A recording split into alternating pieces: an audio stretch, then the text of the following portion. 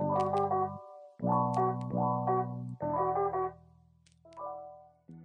to Demanding Growth, a podcast from Annuitas where we have conversations about some of today's biggest challenges to growth. Today, we're talking about how to understand and accommodate the generational divide in B2B decision making. I'm joined by two guests. Hi, I'm Jessica Jones, Chief Growth Officer of Annuitas. Hi, I'm Stephanie Costa, Strategy Director at Annuitas. Thanks, y'all, for being here today. I'm excited about our topic, but before we jump in, I want to set the stage and explain what we mean when we say generational divides in B2B decision making. What we're talking about is the differences between the three generations that primarily make up today's marketplace. Those would be baby boomers, Gen Xers, and millennials. With that in mind, let's jump in. So, Jessica, when you hear me say generational divide in B2B decision making, what is the first thing that comes to mind for you?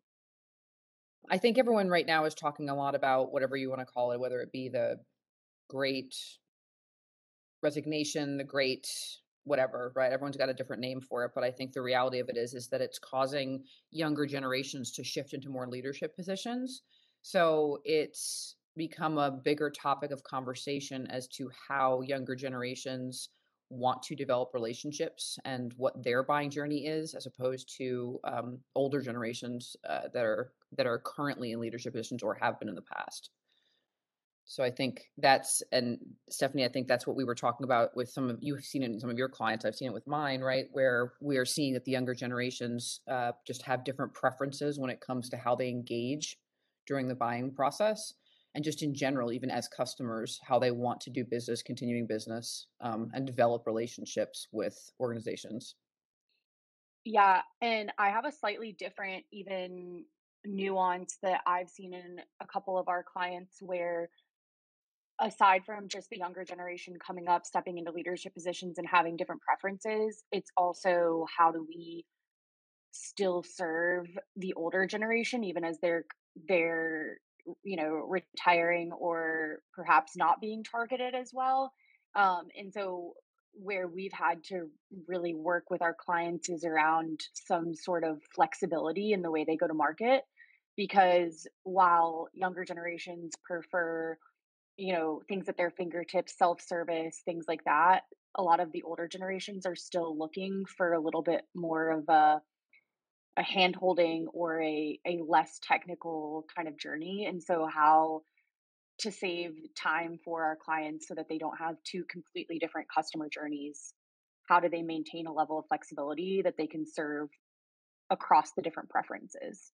Yeah, we had this problem with a client recently, right? They wanted to do a market strategy, a go-to-market strategy around something that is very geared towards what we were calling up and comers, right? So they were not necessarily, they could be younger generation. They were more often younger generation. But in general, the interesting thing that we found is that both younger and older generations want to have a relationship. It's just that they define it differently, like you said. So the first definition, younger generations define it as more of a digital first, self-serve relationship, like you said. And then older generations wanted to go straight to a sales rep or straight to somebody they had a relationship with at the organization. Interestingly enough, though, two things that we found that were common were they wanted the same type of information, number one, and two, that when they wanted to talk to a sales rep, that they wanted it immediately. There was it was something that had to happen immediately. There's no tolerance for waiting when they actually did want to go to a live relationship. But what we found is that it's just about the delivery of it, right? So are you delivering it on the website? Are you delivering it, like we said, via self-serve? Or for older generations, sales enablement platforms become really important to make sure that they have the same information available to them. It's just that it's being delivered through the individuals and shared through the individuals, not necessarily on the website. Right. And I think one of the other things that we tend to forget is we think about how it affects the buying journey through to sale, but then what happens after that? And so, for example, like one of my clients recently in the technology space, for them, they had more of this issue with their end users. So, like the clients of their customers. And so we had to really think about, like, beyond selling to them or beyond our customers selling to their clients, how do they connect the dots for them and like make it really easy for their clients in the delivery of their product. And we're looking to us to help them make that more seamless as well. That's really interesting. I hadn't thought about that, that there's kind of a double layer to this conversation of, yes, B2B, we're selling to a different generation, but then there's another B2B level where our end customers are equally as important in this discussion. And we do need to take into consideration, ooh, does their generation play a role in how they're actually purchasing as well? So there's kind of a double layer effect. I think that's a really good call out. I'm interested to know if y'all think that most companies are even aware of this divide. I think, and Jessica, I'm curious your take on this. I think that they're aware of it and they don't know how to solve for it. Agreed. I think they're aware of it, but aren't doing anything about it. Or they'll talk about the importance of it, but then you ask them how they're actually taking action on it, and they don't have an answer for it.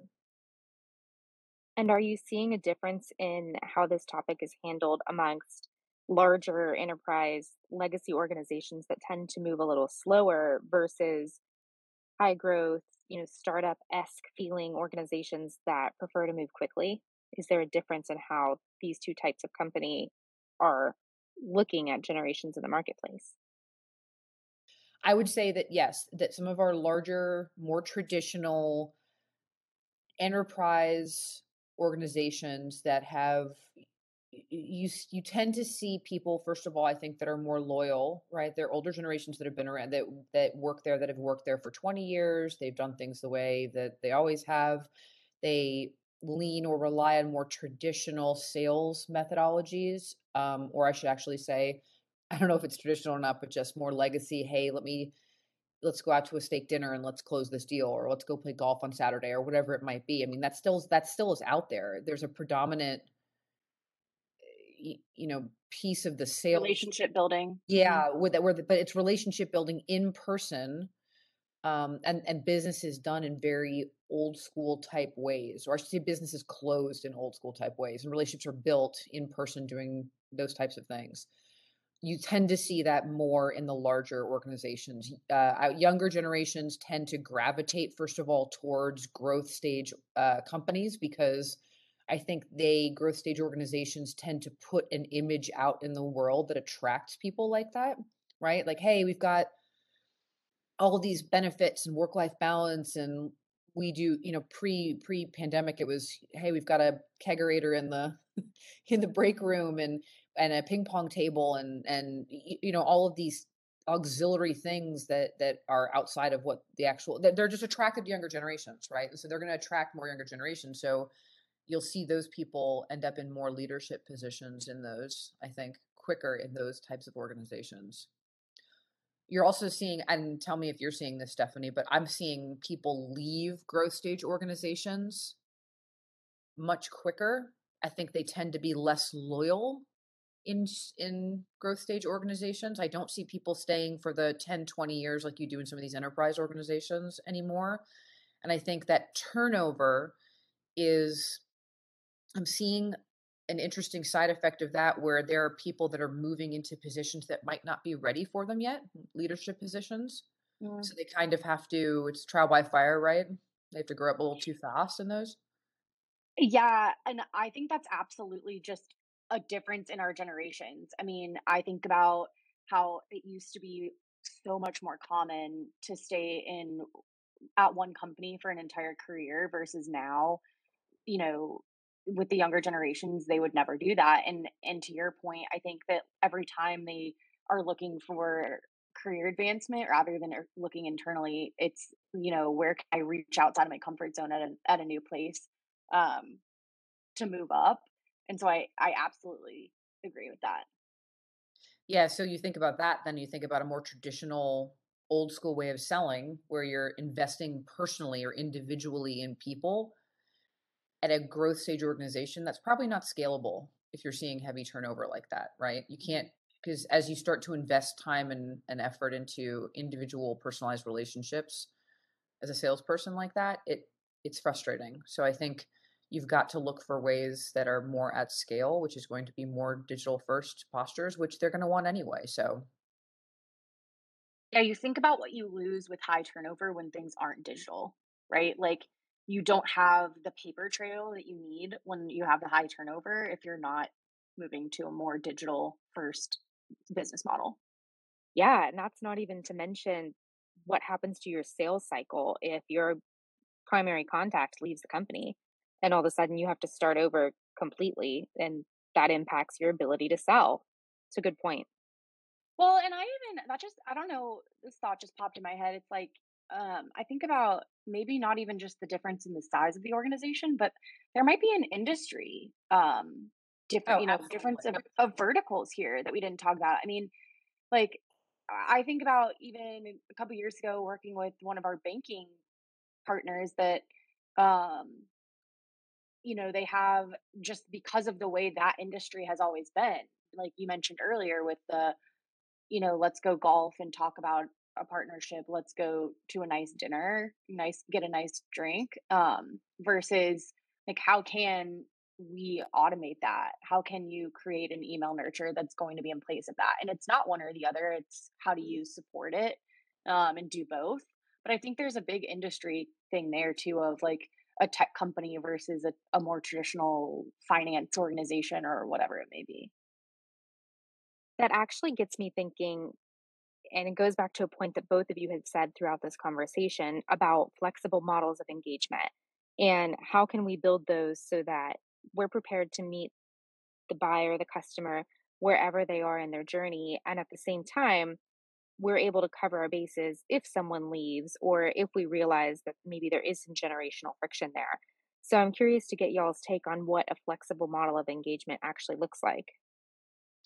I think recently for us, we've been focusing more and more on engagement channel models that are more flexible, that are really more diverse. I think that, you know, not that engagement channels haven't always been important, but now more than ever, I think, because the last couple of years, we all know that one of the biggest channels that everyone focused on, live events, right, hasn't been available to them. And so it's it's enabled us to start having better conversations around how to be more flexible and how to deliver the same content and relationship. People want to have the same types of relationships no matter where they're engaging with you, and they expect you to know things about them. They don't want to start over just because they're engaging with you in a different way, right? So it's not like the same thing with when you're talking to a sales rep right after you've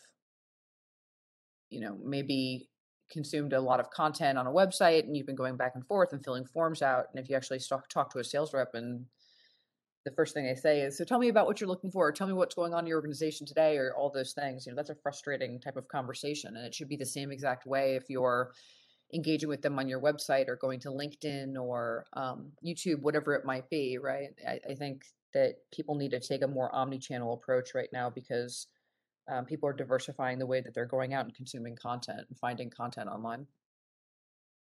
I think the struggle too is, we talk about even in our with our own business model, like the cost of doing nothing. And I think for a lot of people, supporting a flexible business model sounds like a lot of work, but without the message of here's the cost of not investing on being more flexible, there's a bit of a barrier to do it. And so the way I think about it is like Jessica just said, like investing in a more diverse engagement channel strategy or more diverse, you know, content formats and things like that. What ends up happening is duplicative efforts down the road where you may have a few really great pieces of content or a few really great tailored conversations with buyers that are or aren't more digital. But then for the folks that are looking for something different, you have to spend your time in duplicating your efforts to serve them. And so investing up front in a more diverse strategy, while it's a lot of work up front, like I think it saves time in the long run. And I think that's maybe a missing piece for a lot of people. I think that's a great point, Stephanie. So I'm curious again to know if you are working with someone who wants to build this flexible engagement model, what's the best starting point? How do they get this going? Talking to your customers and prospects and finding out where they go for their information.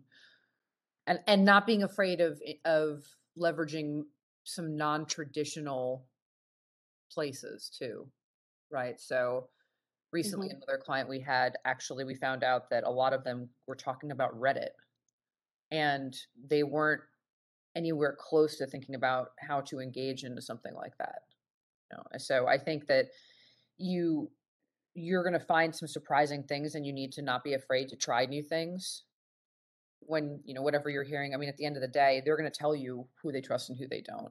So just because you're comfortable with Google or you're comfortable with LinkedIn advertising or whatever it might be, that might not be the best place, and that might not be where they trust sources of information to come from. So you got to listen to people first and foremost. Listen to your prospects, listen to your customers. Yeah, absolutely, Jessica. That's a great point and such a core tenet of what we do at Annuitas, which, the first thing we always say is talk to your customers, talk to your prospects, interview them, validate your findings with third party research.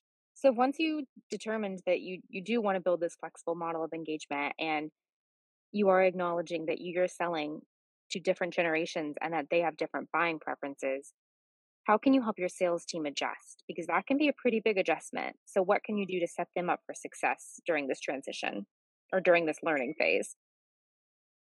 I think this goes back, and I'm gonna sound like a broken record, but I think this goes back to coming at it from the end user standpoint, not the person you're trying to sell to. And so, like, I think about, you can sell all day long to say, hey, this is going to make it easier for you to do business. This is going to make you more efficient. This is going to make you, it's going to be cheaper to you, whatever it may be. But I think what really hits these days is, this is going to save your customers X amount of time. This is going to increase your retention with your customers because their life is going to be easier. And I think that message is missed a lot. I think it's about who you're selling to rather than who the end user of this might be. Um, I also think, just from a practical perspective, that the way that content is organized in a sales enablement platform makes a big difference as to how easy it's going to be to make that transition into it, to actually leverage it.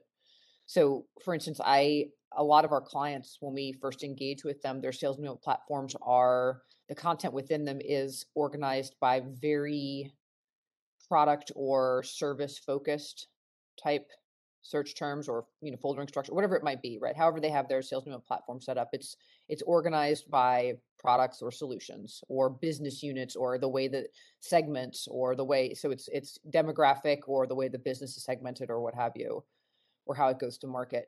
What they should be doing is, especially if we're talking about older generations wanting to engage more upfront and then younger generations later, right? I think that we need to have better ways to search that are more aligned, almost to what Stephanie's saying, more aligned to use cases and pain points and challenges, just the way people talk, right? I don't think that every person's not going to pick up the phone when they're talking to a sales rep and say, I want this product. Some of them are going to say, I'm having this challenge in my business. So you need to be able to look for content that way, or align it, or if you understand that they're in an early stage of their buying journey, you want to look for content that's an early stage of, or what's similar. It just needs to be organized in a way that people want to have conversations organically and want to do business. So what would you say to someone who's resistant to this change and who thinks that this might be a temporary shift, especially with, the great resignation, whatever you want to call it, the great retirement? What do you say to that person who's apprehensive about making this type of change? It isn't going to change. I was watching a video, actually, that a client sent me this morning, that was talking about how the population of certain social media platforms was bigger than the population of the largest countries in the world, and things like that. And was talking about just the impact of the world going digital has had. People don't realize, I think, that it isn't when you're going to adopt this, it's just how fast you're going to adopt it and how fast you're going to be left behind. And I don't think, I think that the last couple of years are just going to accelerate it more and more and more. And we're just going to continue to see that. Even if the pandemic ended tomorrow, right? I still think that there are going to be yeah. lasting implications to the last couple of years that are going to change the face of the way that people communicate, do business, establish relationships. And I think people just need to accept that. It's yes, it's hard. I always use that. I think I've told you this story before, right? It's like the story of when you get a new phone. How much right like when you first get a new well, that has a dramatic difference to it, right? And you get Yep. a new phone and you absolutely hate your phone. Why did I buy this phone? I want my old phone back. It was comfortable. I love my phone, right? And then as a couple of days go by, it's so bad. Then you're like, oh, it takes great pictures. Oh, it does this, right? Oh, it's so much faster. And before you know it, you love the new phone. So I think it's just that you gotta go with the flow. Well, I think Jessica hit on something important there that she actually mentioned earlier, in that, like, you talk about doing it or being left behind. And so then the next natural question is, well, how do I do it differently? Right? If everyone's doing it, or if everyone's forced to do it, how do you differentiate yourself? And I think that goes back to like taking risks that, Jessica mentioned earlier, of you can't like you got to try something new, even if it's like she mentioned Reddit. I was on with a customer last week that was talking about creating TikToks. Um and so, you know, to me, that sounds like something, oh, you're crossing into from a business to a personal type of platform, but maybe that's what it is to differentiate yourself. You just don't know. I also think that we didn't talk about I think we talked about how they want to develop relationships digitally, but I don't think that we talked about also the fact that short format content, I think, becomes more and more relevant with younger generations. I think that's another thing, right? They talk about even with older generations, I just think everyone's attention span right now just continues to, go down. I Yeah. Well, it's interesting because, we did research for our own strategy, right? And everyone was saying, like, we're so on the go. We need to be able to have a podcast or something like that where um, we can mesh the business and the personal life, right? And then I think about, for me personally, especially when I'm in a, trying to work quickly, get as much done as I can, as quickly as I can. When we do our own research for our clients in strategy phase, like, if I have to watch a webinar to get the information I need, I absolutely hate it. Like, I want to be able to skim an article, pull a quote, and be done. And so it's just interesting. It's like, I think it's the speed of everything nowadays, right? Whether it's you're meshing your business into your personal life, or you're just trying to get things done quickly, it's got to be quick, bite sized. Yeah.